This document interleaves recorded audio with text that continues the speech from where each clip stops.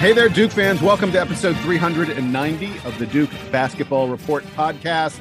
I am Jason Evans. We are here with another road victory for the Blue Devils to talk about. In addition to that, we're going to look ahead to a really, really important matchup this week with Wake Forest. Also talk a little bit about the sort of the state of the ACC, and it is the end of the week, so we will have our Player of the Week picks. Not an easy choice for Player of the Week this week. But before we do any of that, I need to bring in my compadres in Washington, D.C. Donald Wine. How you doing today, Donald? I'm doing great, Jason. It is that's Jason Evans, by the way. He didn't introduce himself. I did. I said I'm Jason. I think I did. Okay. Just want to make sure that people knew who you were. But it is Super Bowl Sunday here in America, and I'm very excited about the menu that I have prepared or I'm about to prepare after I finish recording. Please share. Yeah, so I'm going to be doing meatball sliders with pork and turkey meatballs. Also going to take some of those meatballs and turn them into peri-peri meatballs, peri-peri sauce from Nando's down the street. That is an experiment of mine, so we're going to try that out. And then we are going to do chicken and waffle sliders. So a slider menu for me. Oh, chicken and waffles is the best. Yeah, you can't go wrong. Donald, I like your spread today. It's really good. Thank you. We'll see how good it is. You're making me hungry, man. That other voice you just heard is Sam Klein, and Sam is in Boston, which is where the Blue Devils were yesterday. Sam, you enjoyed that game? The game was extremely fun. I was one of many Duke fans in attendance at Conte Forum last night. Not a ton of Boston College fans there. I don't know, and I'm sure we'll get to this shortly. I don't know what it sounded like on television, but the stadium was predominantly Duke fans yesterday. And the game was predominantly Duke production. So that's good, too. Sam, there was a lot of people who were texting me or messaging me yesterday saying that they were going to the game and they said that they were going to try and find you. Did you run into any friends of the podcast while you were at the Conte Forum? I didn't. I saw one friend from business school who also was a Duke undergrad. And so I said hi to him. But otherwise, no, I ran into nobody. It's tough when you're wearing a mask. Like even people who know what True. I look like, I was wearing a hat and a mask. So unless you really know my eyes, and if they're particularly captivating to you, you're really not going to know that it's me walking by. Sam, are you not a smizer? You have not learned how to smize in the last 2 years? I have pretty small eyes. So I think I have a hard time emoting with my eyes. They just don't take up very much of my face. So once I have the mask on, I can't. The rest of my face, I think, is very expressive. What are we talking about? There are a lot of topics that we sometimes wander into that I thought sometimes we discuss. I never thought how emotive Sam's eyes are would be one of the topics. I do have. I have small eyes, but I have big and expressive eyebrows. So that actually might help with the smizing. So I don't know how that affects my, people's ability to recognize me in public, but no, I didn't talk to anyone yesterday. My girlfriend and I went to the game. We had an excellent time. We nailed the parking situation at Chestnut Hill, which was somewhat not complicated, but it's very crowded there, even for a game that is not well attended. So, all right. So let's get to the game. Enough of the preamble of Sam's gorgeous eyebrows. And we start. Yeah, the Blue Devils win this game 72-61. Not really indicative of what the game was like. That final score, 11 points, was about as close as it was in the second half. Duke had around a 20-point lead for pretty much the entire second half of this contest. By the way, before we get to the headlines, there are a couple really cool stats I saw that I wanted to mention. Duke men basketball tweeted that Coach K has now accounted for more than half of the wins in Duke's history. He has 1,118 wins at Duke, 1,118 wins at Duke, and Duke has a total of 2,235 wins as a school. So Coach K responsible for more than half the victories of Duke basketball history. And Duke basketball history goes back a long time before Coach K. You shared that with us. I think I saw it from you before I saw it from the program. And my first reaction was, that's not that impressive because Coach K is a big part of the whole success of Duke basketball. But then when you consider the number of years, it's crazy. Well, and Duke basketball was very, very successful before Coach K arrived on the scene. This is not a situation where Duke was one of the top 5-10. Well, there are probably 15 ish years of really good Duke basketball pre-Coach K, plus 50 years of mediocre to good basketball. So it's like Coach K is like 35 amazing years plus 5 okay years. That's what I was trying to do in my head. But as you said, there was enough success. Duke had been to 5 or 6 Final Fours before Coach K. Mm-hmm. So it's not like and a couple title games of a program, right? Yeah. Vic Bubas was a great coach, a legendary coach well before Coach K ever arrived on the scene. But enough history. The point was to point out that Coach K has now won more than half the games in Duke's history. And one other thing, and maybe I should save this for later, but I'll say it now, and then we'll reference it maybe again later when we're talking a little bit more about the ACC. My friend Tom Bashir emailed and said he pointed out that Coach K needs 9 more wins to reach 1,200 in his career now. And this could be kind of close. I mean, I hope that he busts through that. But Duke has 6 regular season games left. And 9 seems pretty likely, but we need to take care of business. I would love for us to get Coach K past the 1,200 mark, because that's truly stunning. No one had won 1,000 before he came along, and he's now pushing 1,200 in his final season. But sorry, we have gone far astray. I was trying to get us to talk about the 72-61 victory. Sam, I will start with you because you were in the house, you were in the arena. Give me your headline from Duke's win over Boston College. Trevor Keels is back, baby. That's my headline from yesterday. I am very excited about how much Trevor Keels has progressed since he came back from his injury, and I want to reflect that. I love it. Donald, what is your headline?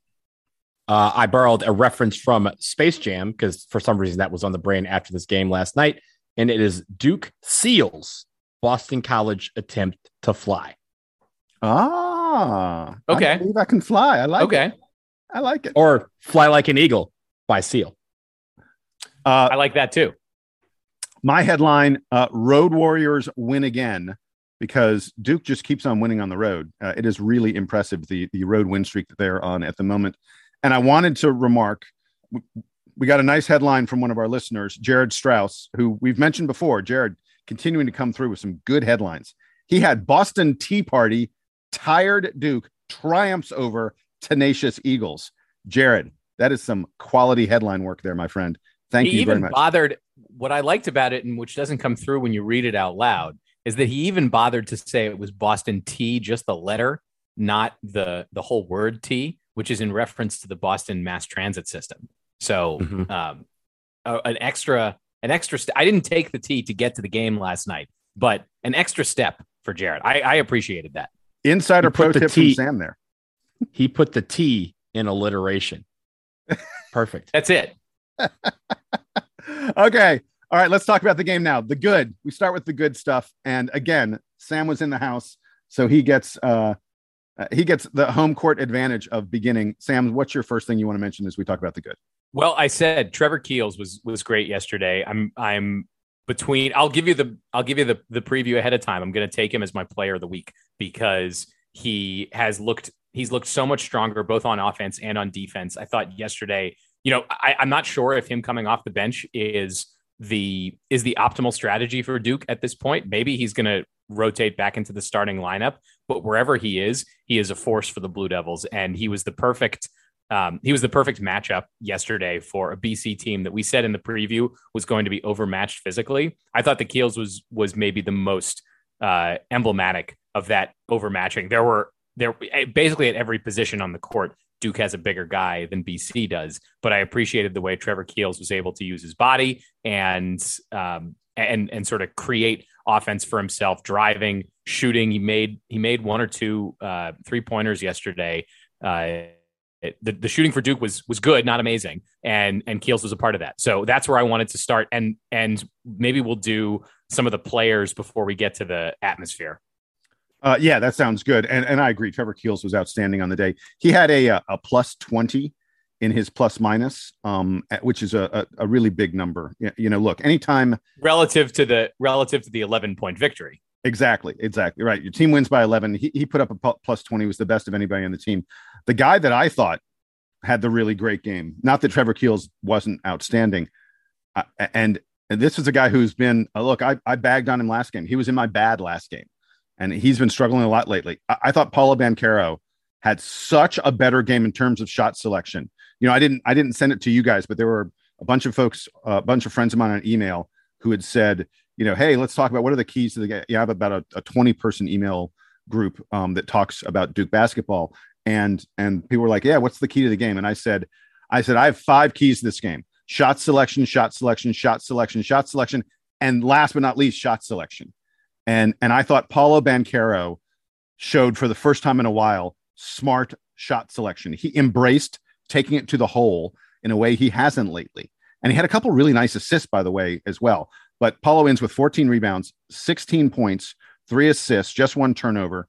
And he seemed to be in control all game long. For the first time in a while, it felt like he wasn't forcing things. Like from the very start, he was getting the ball on the outside and driving it to the inside. And that is what we need from Paulo Banchero. I got more on this, but you guys are raising your hands. I think he was most of the way there, Jason. I agree that he was much better yesterday than he had been in the last few games.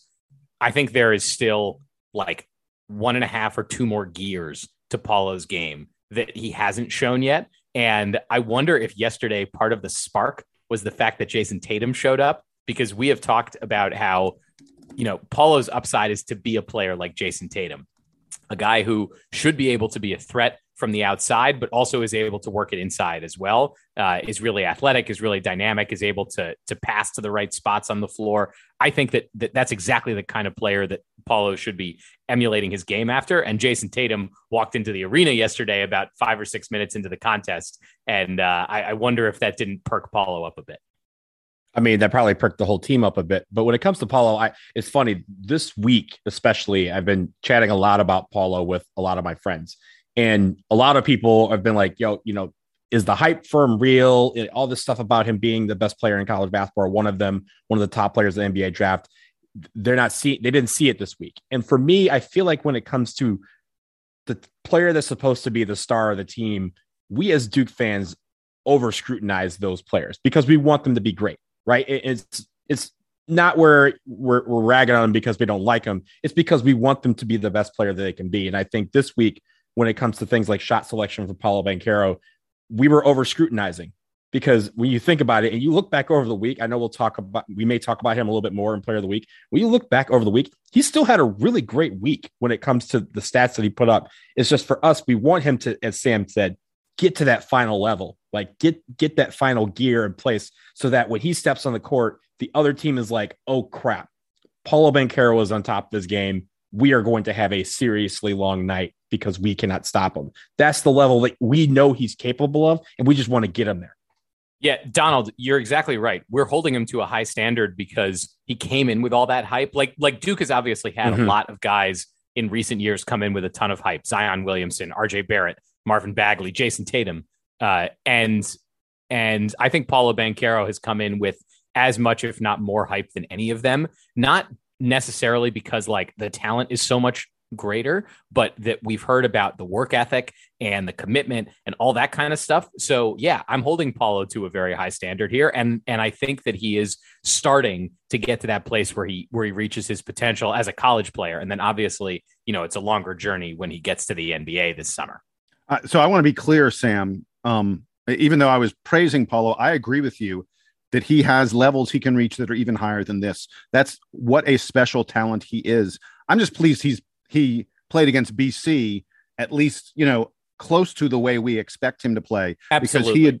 Because he'd gone through, I don't know, a week, maybe even 2 weeks where his play was not where we wanted to be. But, I want to be clear about something. Dude's having an incredible season. And you guys are right. We hold the team's star to a higher level. We could probably pick Paulo Banchero as the player of the week every single week, and you could justify it very, very easily. I want to give you all the stats really quick. He's averaging 17 points per game, 8.7 rebounds per game, leads the team in both those categories. He is third on the team in assists. He is second on the team in block shots. This is a guy who's doing it all, in all kinds of different ways. And he's Jason, having a great year. And we're not fair to him. He's leading, or he's the third leading guy in assists on his team, despite how much I rag on him about, and you were talking about, one, poor shot selection, and two, not necessarily like knowing how to find his teammates. Like, even despite that, he's still getting a good number of assists, right? Yeah, I think that he can do so much better. I think there are times yesterday, there were a handful of possessions where he insisted on taking the shot where he could have passed it out again. And I'm being critical of that because I know he's capable of it. Yeah. So let me really quick finish up on this. I started on Paulo, but I kind of was segueing into shot selection. Duke in this game against Boston College took 13 mid-range shots. You guys know I've been tracking this for a while. Bart Torvik on his website tracks mid-range shots. And Duke had been, up around 20 or more than 20 mid-range shots a lot lately. And I said, that is too many. Duke only takes 13 against BC. They hit 6 of them. 6 of 13 is a really nice number for mid-range shots. That's because almost all the mid-range shots we took were like kind of wide open. They were shots where we, it was a good shot, even though it was a mid-range shot. It's possible to have a good mid-range shot. There are not a lot of them, but there are some of them. And Paulo, I think, was a huge part of that. By the way, on the day, Duke was 19 of 35 on 2-point field goals. That's a sign of a team that is getting the right kind of shots. We talked a lot about offense, but Donald, I know you wanted to talk about defense really quick. Go ahead and give me that as we're continuing on the good things. Yeah, I thought the defense was really, really good yesterday, particularly on the glass, both with rebounds and with block shots. Theo John, I thought, came in and did extremely well when he was in the game. He had 3 blocks on the day. Rebounding, Paulo Banchero, we talk about him, 14 rebounds. That is a ton of rebounds against a team that is not great at rebounding, but can take you off the glass. Well, Donald, really quick, we identified when we were talking about BC in the preview, I said the one thing BC does well is they were a really good defensive rebounding team. For Duke to out-rebound them by 10, for Duke to get 13 offensive rebounds. By the way, we got almost 40% of our misses we offensive rebounded. That's huge. For Duke to do that against a team that, and by the way, their big man, James Karnick, was having one of his best games of the year. Their big man's playing well, and Duke still out-rebounds them by 10. Duke still gets 40% of our offensive rebounds against a team that's a great defensive rebounding team. That's a great day in the glass. And it's a growing trend that I really like, that we're doing better on the defensive glass and even on the offensive glass. Like you said, getting 40% of your misses, that turns into more points, second chance points, third chance points. It doesn't matter when they go in the basket, but giving those opportunities is important. But for defense, getting it one trip, making sure that they don't get any points on that possession and going the other way. Duke has been really, really good lately about making sure that the other team only gets one chance on most possessions at shooting the basketball.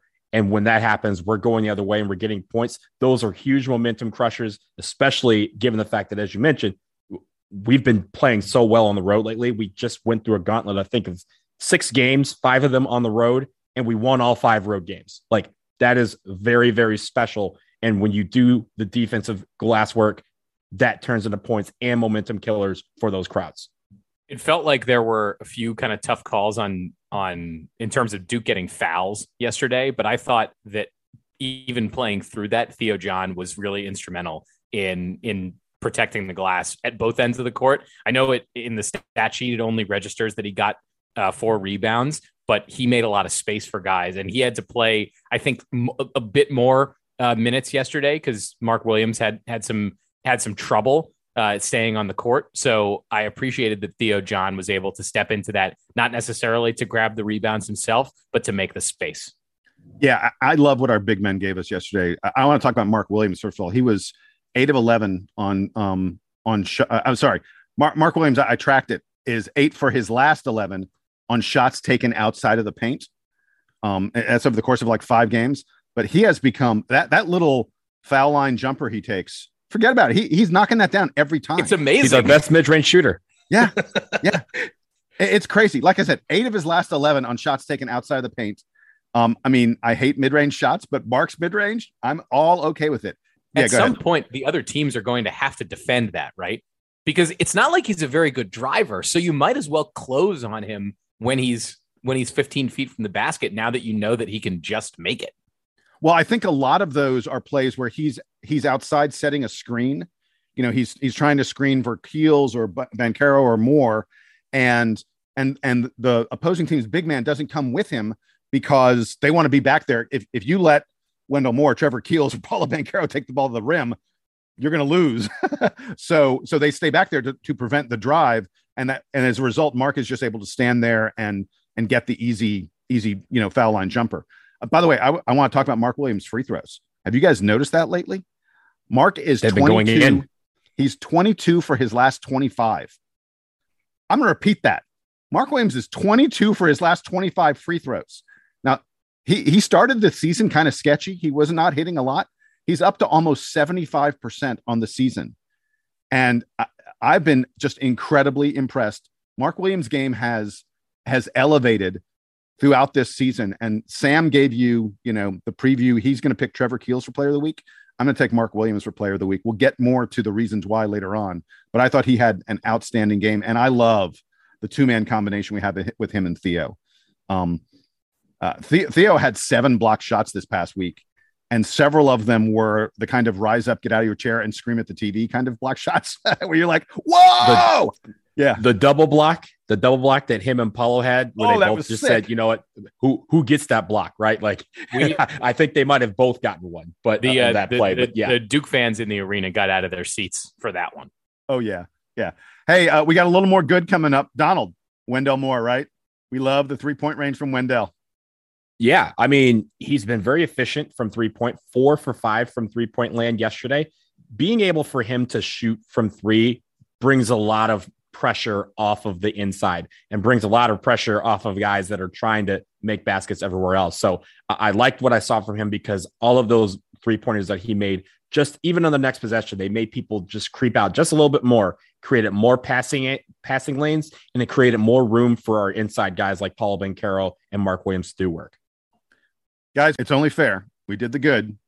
There was some bad in this game. I'll let Sam get us started on it because he was there for the contest. What did you see that Duke needs to work on? Let's be honest. This game and the Clemson game felt very workmanlike. There's nothing wrong with that, but it wasn't like spectacular victories.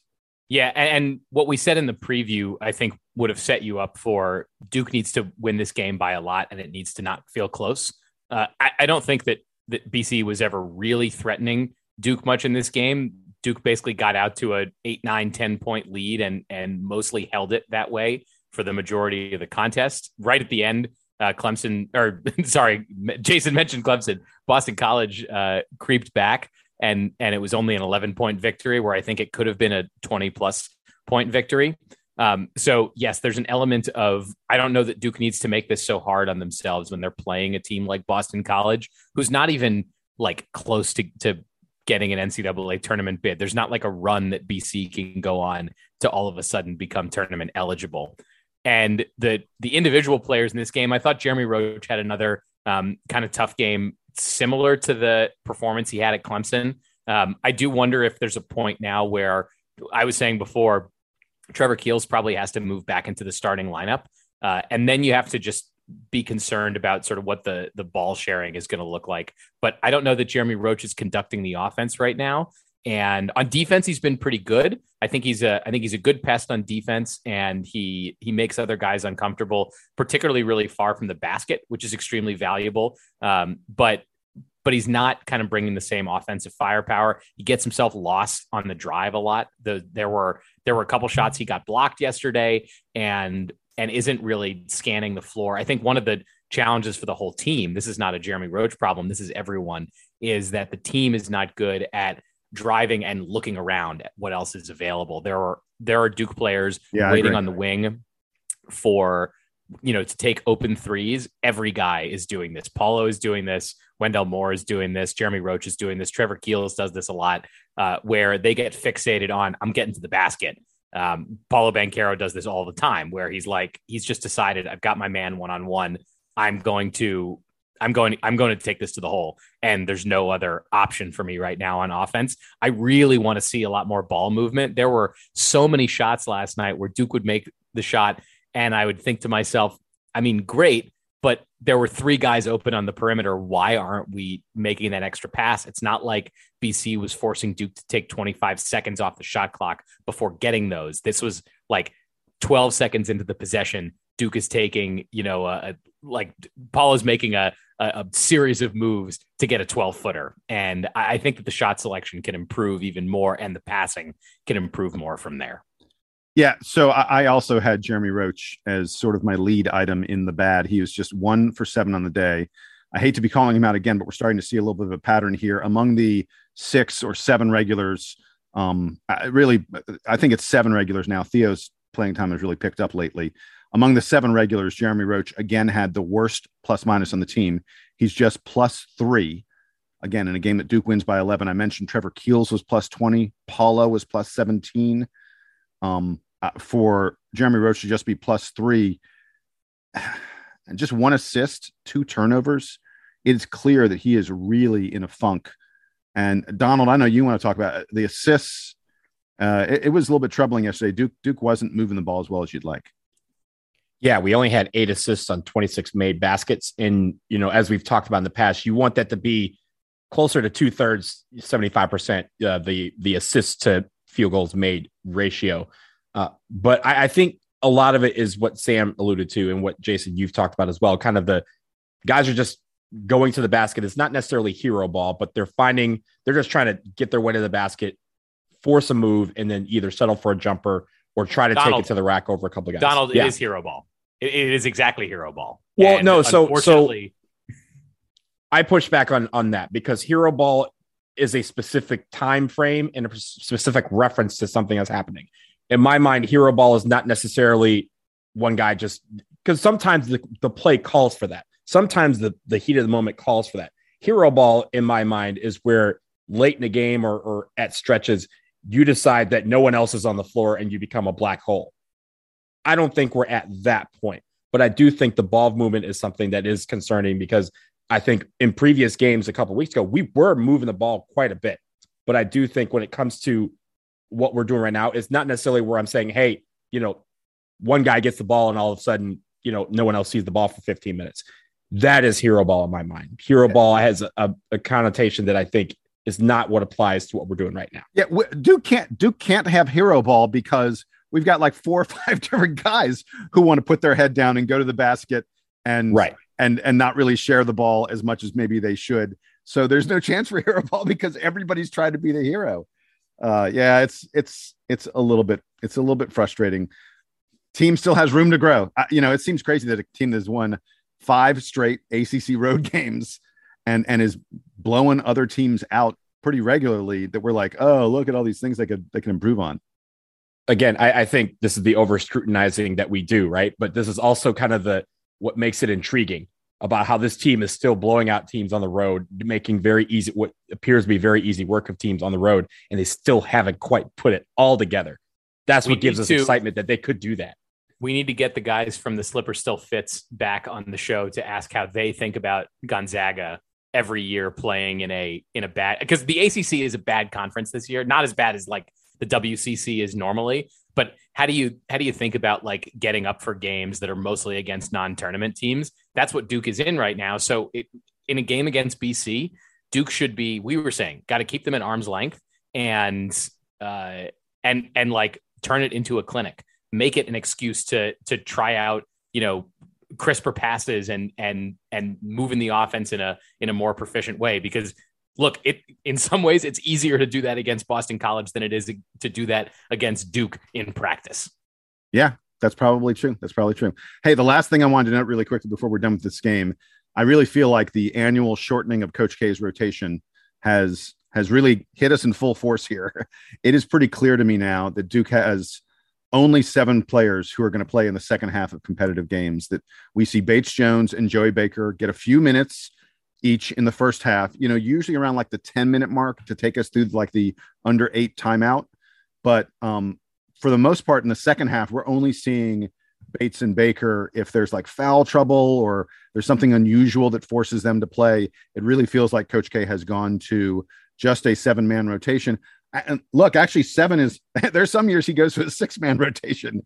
So I think 7 is pretty appropriate. And going back to something Sam said, I think it was Sam early on, I absolutely think Trevor Keels should be starting. The only reason I can think of to not have Trevor Keels starting ahead of Jeremy Roach right now is to maintain some balance, so to speak.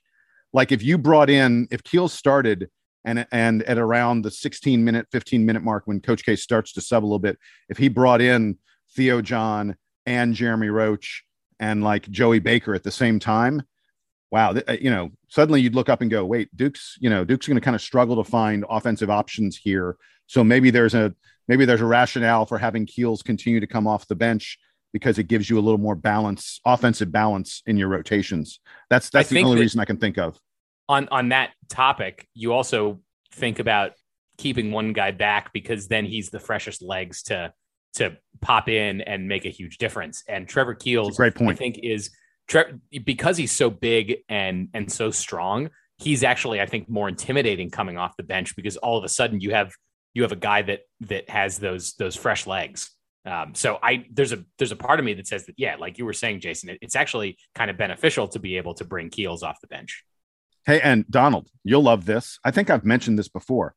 Trevor Keels as the microwave. Trevor Keels as Vinnie Johnson. I mean, he looks kind of like he's got kind of a Vinnie Johnson kind of body as I take things back to the 1980s. Yeah, he needs to shave his head though. We gotta get the full dome, like Sam and I. You got to get the full shine. I don't think Trevor Keels is shaving his head. I don't think so either. I have bad news for you. All right, so we're going to take a break right here. When we come back, man, talk about an important game. We're going to tell you why this contest coming up with Wake Forest is super, super important for the Blue Devils and super, super important for Wake Forest. That's coming up in just a minute.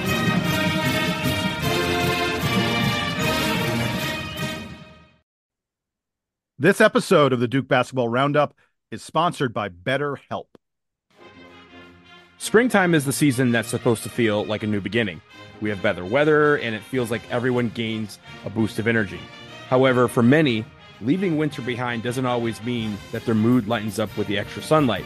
We all carry around stress, and that stress can build as more events get added to your calendar. That's certainly true, Donald. And with the amount of social gatherings increasing with the improving weather and more daylight, there's more pressure to be on when you're interacting with family, friends, coworkers, even strangers, even when stress has you a little bit down. And for some, getting advice from a therapist can help you tackle some of that stress without affecting you or the people you care about. That's what BetterHelp is all about. It's entirely online, and it's designed to be therapy that's convenient, flexible, and suited to your schedule. You just fill out a brief questionnaire and get matched with a professional, licensed therapist. And you can switch therapists anytime you want. So if you're thinking of starting therapy, give BetterHelp a try and find your social sweet spot. Visit betterhelp.com/Duke Roundup today to get 10% off your first month. That's BetterHelp, HELP.com/Duke Roundup.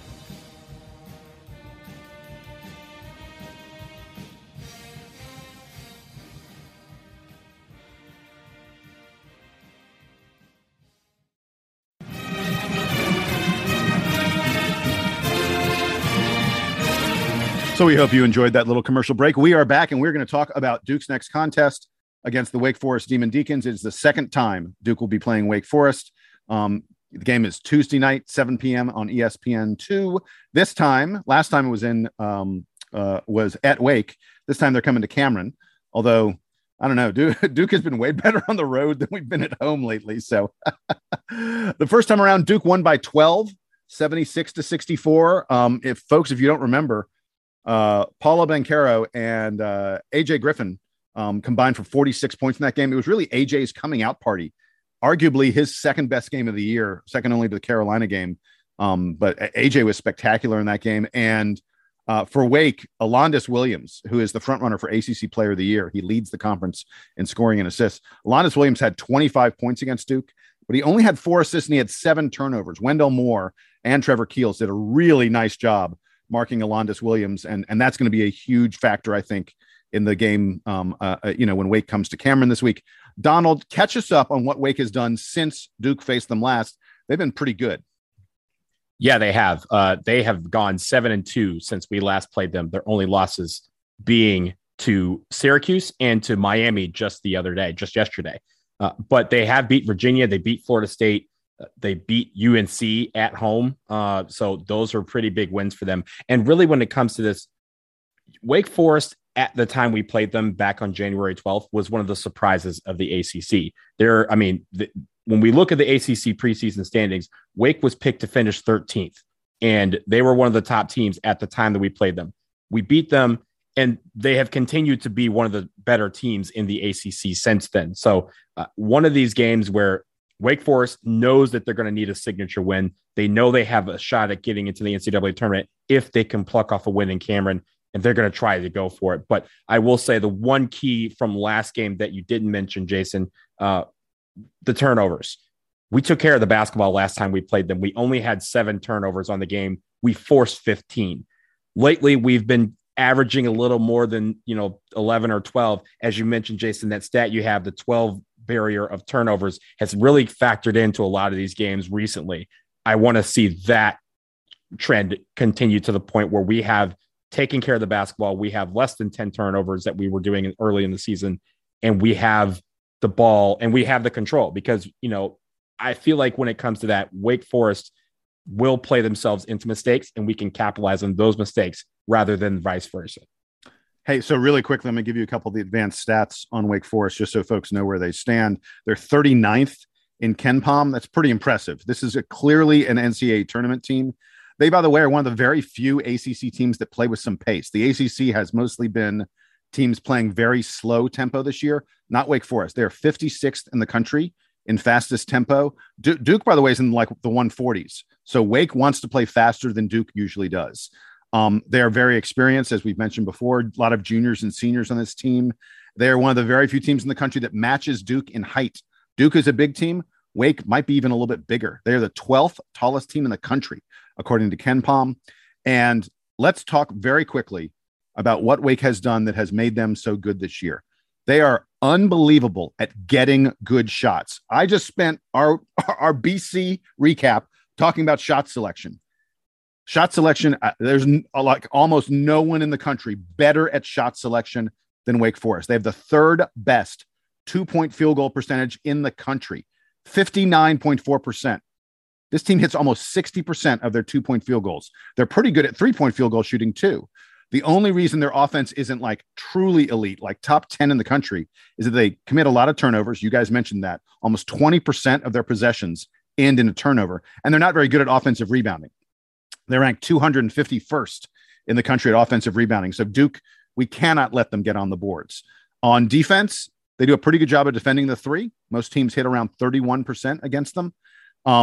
And they do a good job of defending the 2. Like, teams only hit about 45% of their 2-point field goals against Wake Forest, but Wake does not get many steals. They don't get many turnovers. They're like one of the bottom 100 teams in the country at turnover percentage.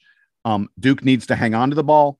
Duke needs to force Wake into turnovers, because Wake's going to take good shots. Sam, tell me who's going to be taking those shots for Wake Forest.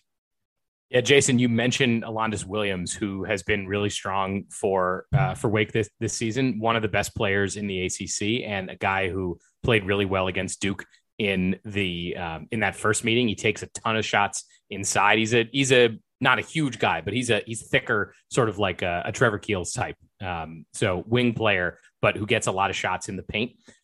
Williams has been excellent for Wake Forest this year. The other guy who had a great game against Duke and has also been coming on strong in conference play is Jake LaRavia, who's a bigger guy. Not only does he make a lot of shots, he also pulls down a ton of rebounds. This is a guy who Duke needs to be keyed in on a little bit more in this game. He's the matchup with Paulo. He's the guy who's going to be, he and Paulo are going to be playing each other. That's a huge exactly. Key. And so right. So he's not the center. He's the power forward. He's the other big. But he does get a lot of rebounds. He's got great advanced metrics on pulling down rebounds at both ends of the court, as well as in his effective field goal percentage. So finds good shots, makes good shots. And like you said, Jason, Wake Forest has it seems like they've improved this season. They're potentially headed for an NCAA tournament bid, and that offensive execution is a big part of why. So those are the guys who I would be focusing on this time around. The game is in. I know we don't need to spend too much time previewing them like we did last time, because we have seen them, but this one is in Cameron. Hoping that the crazies show up for it, because as we get down the stretch, and Jason, I know we want to talk about the ACC race in general, down the stretch, Duke has only a couple more games against that top tier of the ACC, but they're all very important if Duke wants to take home the regular season crown this year. Yeah. And so I want to talk about why I think that this is arguably like perhaps like the one or two most important game that Duke has left on the schedule. There are currently 6 ACC teams with 10 or 11 wins. Although I sort of think it's more illustrative to look at losses. But of those 6 teams with 10 or 11 wins, here are their losses. Duke and Notre Dame are both 11-3, 3 losses each. UNC and Miami have 4 losses each, and Wake and Virginia have 5 losses each. So Wake is 2 games back in the loss column of Duke and Notre Dame. This week, Wake's schedule, they play at Duke and they have a home game with Notre Dame.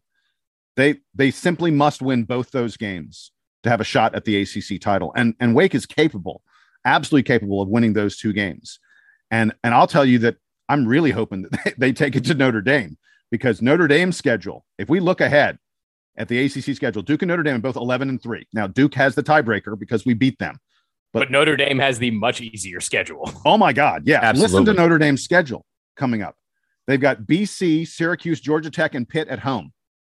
I mean, other than Syracuse, that's like the 3 bottom teams in the conference. And Syracuse, frankly, is, right there in the middle. They're not that good a team. That's their 4 home games. They ain't losing any of those games. It would be a shock if Notre Dame lost to BC, Syracuse, Georgia Tech, or Pitt at home. So their road games, are at Wake and at a reeling Florida State that is really, Florida State's just not playing good ball right now. I think there is a very real chance that Notre Dame does not lose any more games. So Duke still has tough games against Wake in Cameron, UNC in Cameron. We've got UVA on the road. We've got Syracuse on the road. I mean, Duke's better than Notre Dame. We have the tiebreaker on Notre Dame. But if you ask me to put a wager right now on who's going to win the ACC, it'd be very tempting to take the Notre Dame Fighting Irish. Duke already has a loss to Virginia, and it was in Cameron. Yeah. So if Duke's going on the road to Charlottesville, that alone tells you that Duke has probably at least one more loss left on its schedule. Yeah, I'm very worried, and this Wake game is, I think this is the toughest home game that we've got left, and it might be the toughest game, period, because as good as Virginia is, I think Wake is clearly better than Virginia, and Duke hasn't been so great at home that you're like, oh, it's a home game, we'll take care of it. That's why I think this Wake game is so crucial, and I think Duke needs a confidence boost at home, because we just have not played well in Cameron lately. And so the ACC race, it is super close. There are easily 5, maybe even 6 teams that could win it. And Duke needs to take out one of those teams in Wake Forest on Tuesday. All right, gentlemen, we have to get to player of the week before we are all done. And, Sam and I kind of already spoiled it. I already said, I'm taking Mark Williams. He had 42 points this week on 16 of 19 shooting. 16 of 19 shooting. That is very efficient. He had 7 block shots and like a dozen other shots that he altered. He's just such a presence out there. I mean, I think Mark Williams was outstanding in every game this week. So that's my pick. Sam, go ahead and tell us why you took Trevor Keels. And then we're going to let Donald have the one surprise pick. Right. So I told you I was taking Trevor Keels because of his resurgence yesterday. Yesterday and against Clemson, both games where he showed out both on offense and on defense. He's reinserted himself into the rotation in a key way after his injury. And so, it's more, I guess, a commentary on the effect that he has on the team. Obviously, guys like Mark Williams and Paulo Banchero, you could say, are having, bigger statistical weeks. But I'm taking Trevor Keels for the impact that he's having on the team after his injury. All right, Donald, you get to either break the tie or make it a 3-way tie. What's it going to be? Well, I'm going to break the tie, and I'm going to start with this. There is one player on this team that is 4th in the country, according to KenPom, in offensive rating, which measures a player's offensive efficiency. This player also shoots 71.6% from the floor. And as Jason mentioned, went 16 for 19 this week, 8 for 8 against Clemson, did all of this, 42 points, 13 rebounds, and 7 blocks, while not playing more than 21 minutes of the game. I'm going with my man, Mark Williams. I was just going to note that there's something of an irony here where Mark Williams isn't seeing the floor as much. I think because sometimes he gets himself into weird foul situations, and that might actually be and Theo John's playing great, and Theo John is playing well. Yeah. But I think there might actually be a blessing here in disguise for Mark Williams, where if he's getting fewer minutes but being more productive in those minutes, we'll take them. And Duke is very lucky to have Theo John to fill in there. So if Mark Williams and Theo John are like nearly splitting the time at center, that's okay. Jason, before we leave, couple things. One, I wanted to comment on how great the Duke fan presence was. I mentioned this at the top, but how good the Duke fan presence was at BC yesterday. The stadium was not full, which I was surprised by. Whether they would be BC fans showing up or Duke fans, I was surprised at how many empty seats there were. Not sure how well that came through on the broadcast.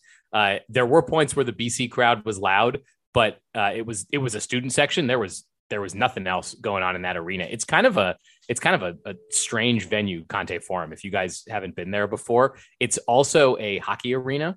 And it feels like it was designed really for hockey. Like it's probably awesome in there during hockey games. There are also a lot more hockey banners hanging in the rafters than there are basketball banners. Oh, yeah. But it's a cool place. I encourage folks, if you're in the Northeast and you want to see a cheap Duke game, these happen every 2 years. So that's your shot at that. And then one other thing that I think we failed to mention the whole time, happy birthday, Coach K. His last birthday as the Duke head coach. So there were a lot of tweets and messages going out today about Coach K's birthday. So happy birthday to him. By the way, and a little tip of the cap to BC, because like Clemson, they chose to honor Coach K before the game. And they also, like Clemson, made a donation to the Emily K Center, which is a fine way. I think if you ask Coach K, what's the best thing we can do to honor you? He's like, make a donation to the Emily K, because it does such important, wonderful work. And, obviously he helped fund it and named it for his mother. So it's a special place to him, I'm sure. And the players didn't have to take it personally. They just played their basketball game. Yes, it was a good basketball game, but unlike some places we've seen, guys weren't fired up and they didn't have to take it personally. And I think that was good for BC. I mentioned about how Jason Tatum showed up to the game last night. I don't know if they noted on the broadcast the moment when he walked in, but he entered the arena on so the big part of the Boston College student section is shares a corner with the corner where the Duke bench is. Tatum entered from the other side of the BC student section and then walked across the front of the student section to get to the Duke bench. When he walked in, all the BC students were like there was this eruption of excitement, oh, Jason Tatum has just walked in, and he high-fived them as he walked past, and then he went and sat right behind the Duke bench and was cheering for Duke the whole time. And it was the funniest thing about it was how excited the BC students were. There was one that had a sign, I'm sure they showed this, about a sign like Deuce Tatum, BC class of 2035 or whatever. Right, yeah. As if there was, if Jason Tatum's kid is at all a good basketball player, something tells me he's going to Duke. So the Boozer twins. Yeah. Carlos Boozer's sons are going to Duke. But very cool. But very cool to have him there last night. And then the other guy from the Celtics, who I noticed at least, was Brad Stevens, was sitting in the front row. He's not the coach anymore. He's now the president of basketball ops. He's front office now, but he was sitting courtside and watching the game. I'm sure he was enjoying it. And I did see afterwards that he had met up with some of the Duke coaches before the game. I wonder how much ribbing there was about 2010, or if Brad Stevens has moved on. It was a while ago. I think Brad Stevens was there to look at like Wendell Moore and Mark Williams, who are guys who could be on the board. Maybe even Trevor Keels, probably not, but maybe, and having a look at guys who he may be picking as Celtics, down the road this summer. Anyway, that's going to do it for us here on episode 390 of the Duke Basketball Report podcast. That was Donald. That was Sam. I am Jason. We are always thankful to all of you for listening to us and being a part of this podcast. We encourage you, like we do every week, send us email, dbrpodcast@gmail.com. We especially love, send us your headlines. What's the headline from the game? We read one at the beginning of this broadcast. We will do it all the time when we get them from you guys. It is a ton of fun. Thanks for listening. Thanks for all of you for making this possible. We just love it. And with that, the Duke Band will play us out and take us home.